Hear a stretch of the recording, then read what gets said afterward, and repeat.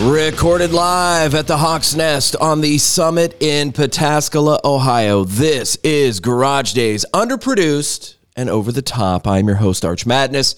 Including this episode, 2 shows left in December. I've already scheduled the first 2 episodes of 2022. I'll hip you to those at the end of this one. I've been waiting to drop this one on you. Joe Bonamassa. Now, full disclosure, I recorded this interview a few weeks ago. It was a lead-up to his November 28th Columbus show at the Palace Theater, and I played clips of that, of this interview on the air, but I saved the interview as a whole for Garage Days. I mean, come on, because I love you guys. So what you're going to get here, Joe talking about the upcoming show, this current tour that he's on, his new album, Time Clocks, which I've discussed on this show. Great record. I'll throw a few songs from this album at him and have him break it down. You know that I'm obsessed with opening tracks, so I asked him about the opening track on this one, Notches. Great tune. He's a huge Simpsons fan, so I went there with him. That was kind of cool to talk about that. And I just had to bring up the Black Country Communion track, the last song from My Resting Place. I mean, just an absolute staple here in the Hawk's Nest, so I had to bring it up. So here you go, the one and only Joe Bonamassa. Joe Bonamassa returns to Columbus November 28th at the Palace Theater. On the line with me now, the man himself, Joe Bonamassa. Hey, Joe. How you doing, man? Good to be back, I mean, who would have thought from the last time we were in Columbus, I believe in 2019, that it would be like, I don't know, I'm sure when we're going to come back, So it's nice to have a gig. Right. Just crazy times right now. And before we even get into this fall tour and the upcoming Columbus show, got to talk about the new album, Joe, Time Clocks. It's so damn good. And there's a few specific songs that I want to ask you about. But first things first, when did you start making this album? And, of course, we're talking about how weird times are right now. Did you start working on this immediately after the Royalty live at the Ryman? Or what's the time frame on this record? Basically, some of it was done while we were doing Royalty. I mean, a couple of those songs, like Time Clocks itself, was written for the Abbey Road record, which was Royalty, and I forgot about it because we had a little accident with our drummer, and he broke his foot right before we were supposed to start recording, and the Abbey Road thing got delayed 8 months, and I forgot to resubmit the song in. So when I started putting stuff together around November of last year, I just discovered, I forgot about that song. And then there was another song I wrote with Bernie Marsden called The Loyal Kind that made the record. And I was like, I forgot about those. So, it was nice to kind of have a couple, anchor tracks that kind of just get me started. And, it's like, to me, it was, and then I kind of wrote songs around it. And it was totally, it totally worked out great because, having those 2 anchor tracks really solidified where the record was going. You know what I mean? Oh, yeah, without a doubt. And your partner in crime, longtime producer, Kevin Shirley, now, it was in Australia, right? How I was trying to figure out the whole story there and how you guys were able to still work together being separated like that. Yeah, in a lot of ways, it was super weird because he was on Zoom. And we were, he was on, a Zoom call, and and it was just okay. Well, there's, he'd be up at 2:00 in the morning, Gotcha. And we would be recording in New York City, and he'd be 14 hours ahead of us the next day. Right. And it was weird, just like everything, and I just kept saying it the first day. I was like, man, this is kind of weird. And then I just kind of accepted it, and I was like, everything about this year has been weird. I hear you. Why not just keep the party going for all of it, Yeah, and Bob Clearmountain on the mix. And when I found out I was going to talk to you, I was like, man, I got to bring that up. And then I see on Twitter, Eddie Trunk tweets at you about Bob Clearmountain. I was like, damn it, I wanted to bring that up with Joe, man. I mean, that's just, for a kid that grew up in the 80s, that's just, talk about iconic and just the sound that he's able to help create. Mixers like Bob and, even Kevin Shirley, it's like, I've dabbled in record production myself, and the first record I produced I tried my hand at a couple of mixes, and I'm like, they were terrible. And I was like, wow, there really is a fine art to mixing a record, and the way they can get three-dimensional sound out of things is incredible to me. It's absolutely incredible because it's like, you know, the way they play stuff, the frequencies, and, you know, Bob is a master. And, you know, Kevin, you know, approached Bob about mixing some of the record, and he was, you know, Bob was totally in. But it was also one of those things where, you know, like, he really wasn't familiar with me at all. He goes, "Who's singing?" He goes, "That's Joe." Like, "Oh, man, who's playing guitar?" Like, "That's Joe." That's Joe. But the fact that he was able to look at it from completely, you know, with completely, you know, a fresh set of ears and eyes, and just kind of like, oh, this is a cool project, and I think it made it better. That's awesome. Yeah, let's hit a couple of the songs off the record. Let's start with the title track, "Time Clocks." Great hook, powerful lyrics, and the video, super cool too, Joe. Yeah, the kids down in the office, they're good with them video cameras. It's funny because, you know, I will absolutely, I did one music video years ago when I was on Sony, and, you know, it was one of those things where I was in the video, I was miming the words, right? All that fun stuff, and I just said I'll never do that again, and I haven't, you know. And it was funny because the only other music video I've ever been in was Eric Gale's, you know, music video. And the people in the office were like, "Well, why you won't be in your own music videos, but you go on Eric's?" I'm like, "Absolutely." I said, because it's just not what I do. But, you know, they do a good job with the videos, and we're about to release an animated video for, I believe, Curtain Call. That'll be out. Oh, more on that in a little bit. Oh, I've got an asterisk around a question with Curtain Call. So, you know, it's something that I love to ask artists about, and it's something I talk about on the air quite a bit, and opening tracks and what they mean to albums. And Notches, just a killer opening song, and I get it, Pilgrimage is technically the first song, but for all intents and purposes, you know what I mean. Is that something you think about as far as setting the tone? I did a whole podcast on opening songs to records and what they mean to albums. 100%. It's like a set list. Right. The thing is, it's like a set list. And, you know, I can write a set list for my show at the Palace Theater that's 2 hours and 10 minutes, and it feels like 4 hours. I can also write a set list that's 2 hours and 10 minutes, and it feels like 45.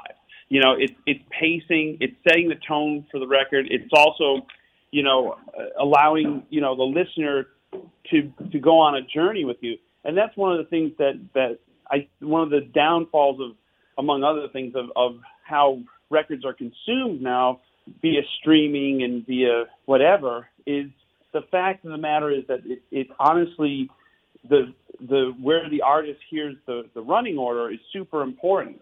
And if you just kind of like, you know, I like this song, I'm going to stream this song, or I like that song, I'm going to stream it. Like you're losing yeah, amen. The total statement of an album. From what I've read online, as far as favorites, fan favorites on this record, just a haunting song, the emotion, the feel on it, and that's Mind's Eye. That is a beautiful song, Joe.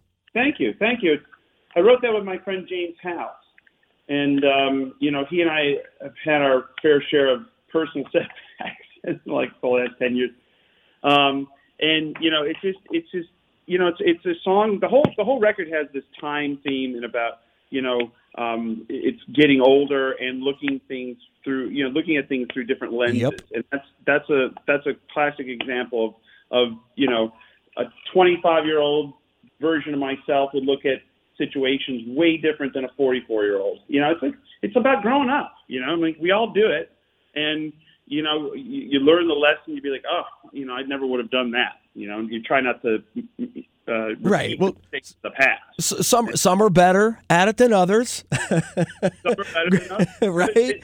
People actually do. I figured out some people actually dwell on it.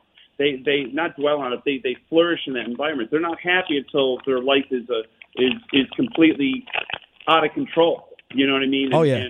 burning candles from all ends. You know? I'm in radio, Joe. Of course I know what you're talking. Come on. Right? Nobody parties harder than radio guys. Let me tell you, I've done those comments. And back, so here we are. We've come full circle with some of these songs that I want to talk about. And here's the asterisk. I got to tell you, man, my favorite track, Curtain Call. Just epic. Like I tell my buddies, it's 7.5 minutes of Bonamassa rifferific goodness. And it's what a ride that song takes you on, Joe. You know, it does. And you know, being that we're not in the singles business, I mean, we've never been in the singles business, you know, a lot of the tracks on the record are long. It's because we wanted to kind of get a little progressive and not just go like, well, who cares if it's 7 minutes? You know, it's like as long as the arrangement makes sense and it doesn't feel long or you know, bloated or you know, all of the above, you know, like too, you know, self-indulgent. You know, that ends up being, you know, one of the stars because it really was just as we kept arranging the song, it just kept growing and growing and growing, and it all felt natural. I remember cutting it going, this is long, but it doesn't seem long when I listen to it. So. And there's going to be an animated video, you say? When should we kind of keep our eyes peeled to the YouTube? Well, they're coming to my house in New York tomorrow to film me playing guitar, and they're going to animate to that. And I said, well, we're getting perilously close to me appearing in a music video here, so be careful. Well, I mean, animation, dude. Who loves The Simpsons more than you, bro? I mean, right? No. So the only thing I won't sign. It's the one thing that the team at 20th Century Fox they knew how much I loved the show, and they Simpsonized me like legit, like real, you know. Right. And it's the one thing I will not sign when like the eBay guys meet you outside the gig or whatever, and they're like, "Hey, can you sign these?" I'm like, "I don't sign that because that was a gift." Right. And it's, you know, and there's 2 signed copies of that photo. One is to Matt Grading, to a friend of mine. Oh, so. Stop it! Oh yeah, dude. And do you have and I hate, you know, it's like asking me to pick a favorite kid, but I mean, do you have a favorite episode? Favorite episode of Simpsons? I would say 22 short stories about Springfield is classic. Marge versus the PTA. Yeah, I wrote down a couple just in case we went down that road. I like Mr. Plow and Camp Krusty are probably just off the top of my head before I hopped in the studio here to record this. I'm like, if it comes up, definitely Mr. Plow is probably my favorite. Mr. Plow is good. Camp Krusty is a classic. But you know, there's the writing. It was so well done, especially in the first 10 seasons. You know, they for really sure, were, for sure. And they commented on social things that are still relevant today, and the show's 30 years old. And they predicted a lot of things. Right? Like complete satire. They had no idea that the world would turn into, well, for lack of a better word, complete satire, you know? Well, and here we find ourselves, Joe. Yes, here we go. The band sounds great live. I always try and watch a few vids after each show, and you show a lot online as well. Super tight and right. Talk about the band and what we're going to get November 28th at the Palace Theater. Well, our band is, I think it's I think it's my favorite version of this band. We have Reese Winans returning on keyboards as always. Michael Rhodes on bass. These are our long tenured people. Greg Morrow on drums from Nashville, Tennessee. He just got off the road with Bob Seger last year, and he's playing on a bunch of my records. He's one of my favorite drummers and people.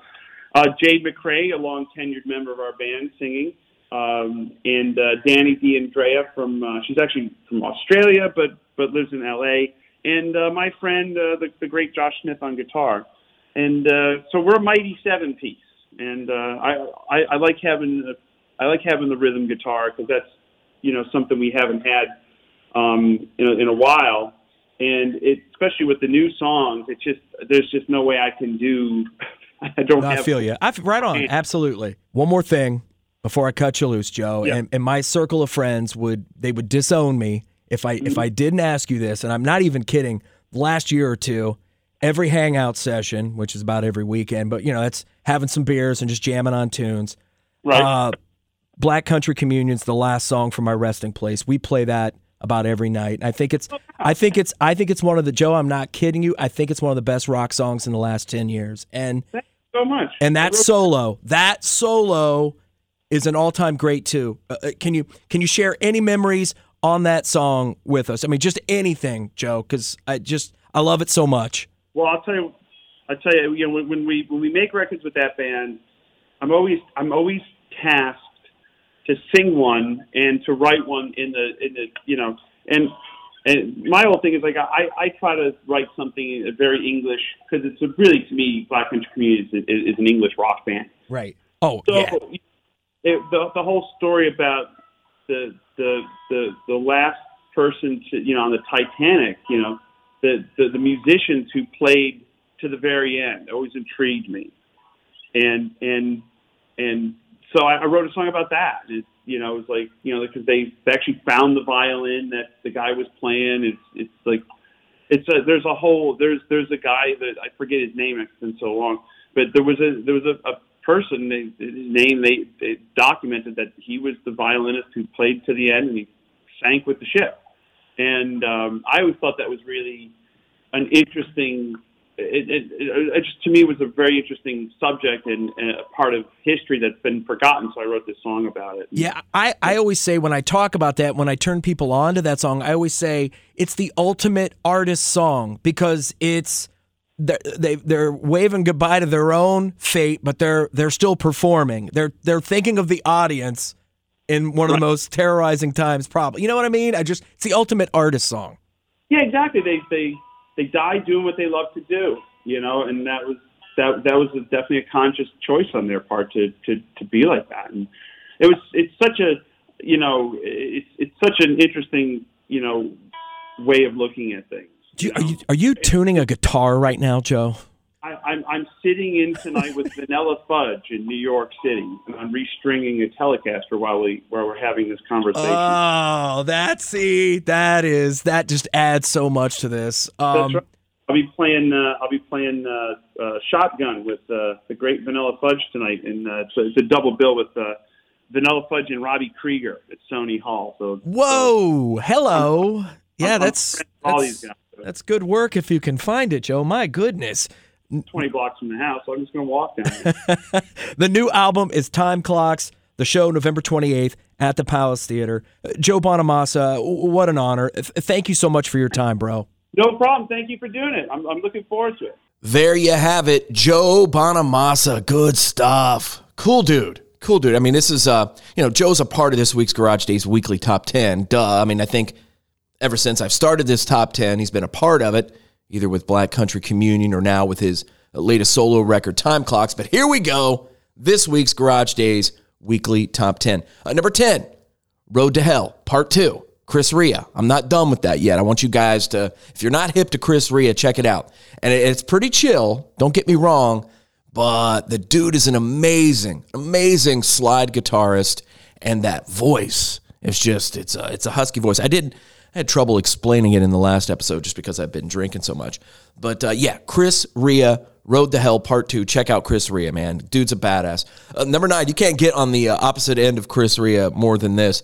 Moonshine by the Texas Hippie Coalition. All right? And I heard about this band, but my buddy Heartland over at his garage, we were over at the Jungle the other day, and he played this video for Moonshine.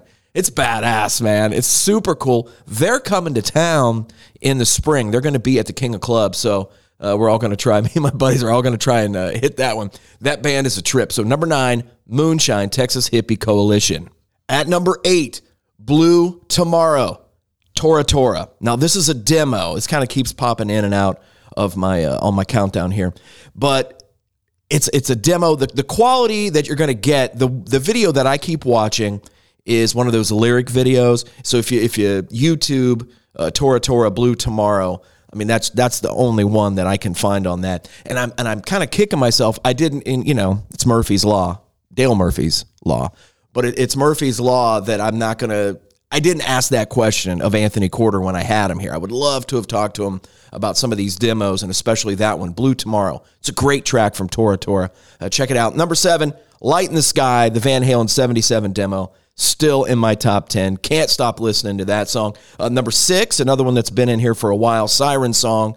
That's from the latest Jerry Cantrell album.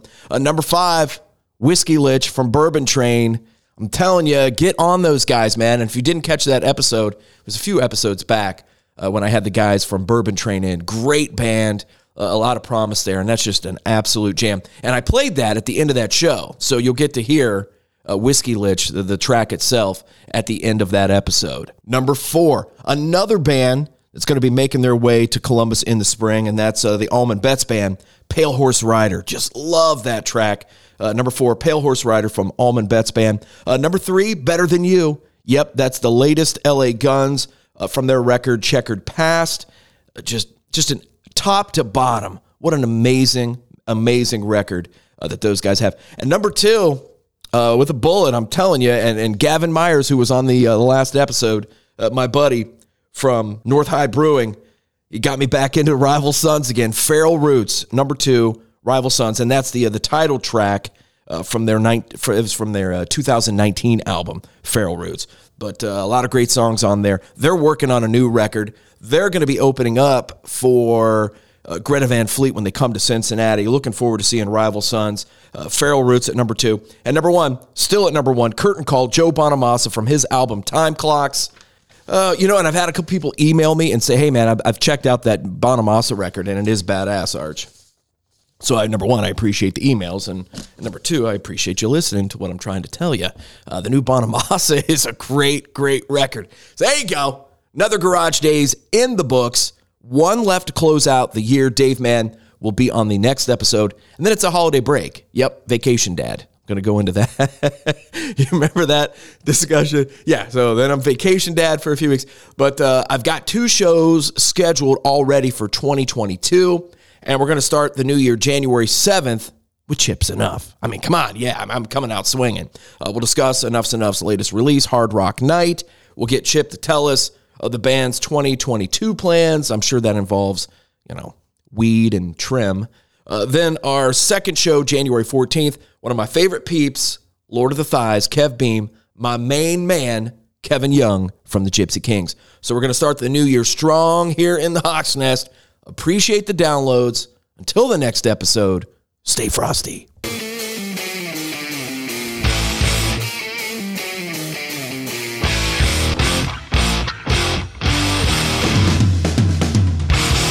I'll have to check that out.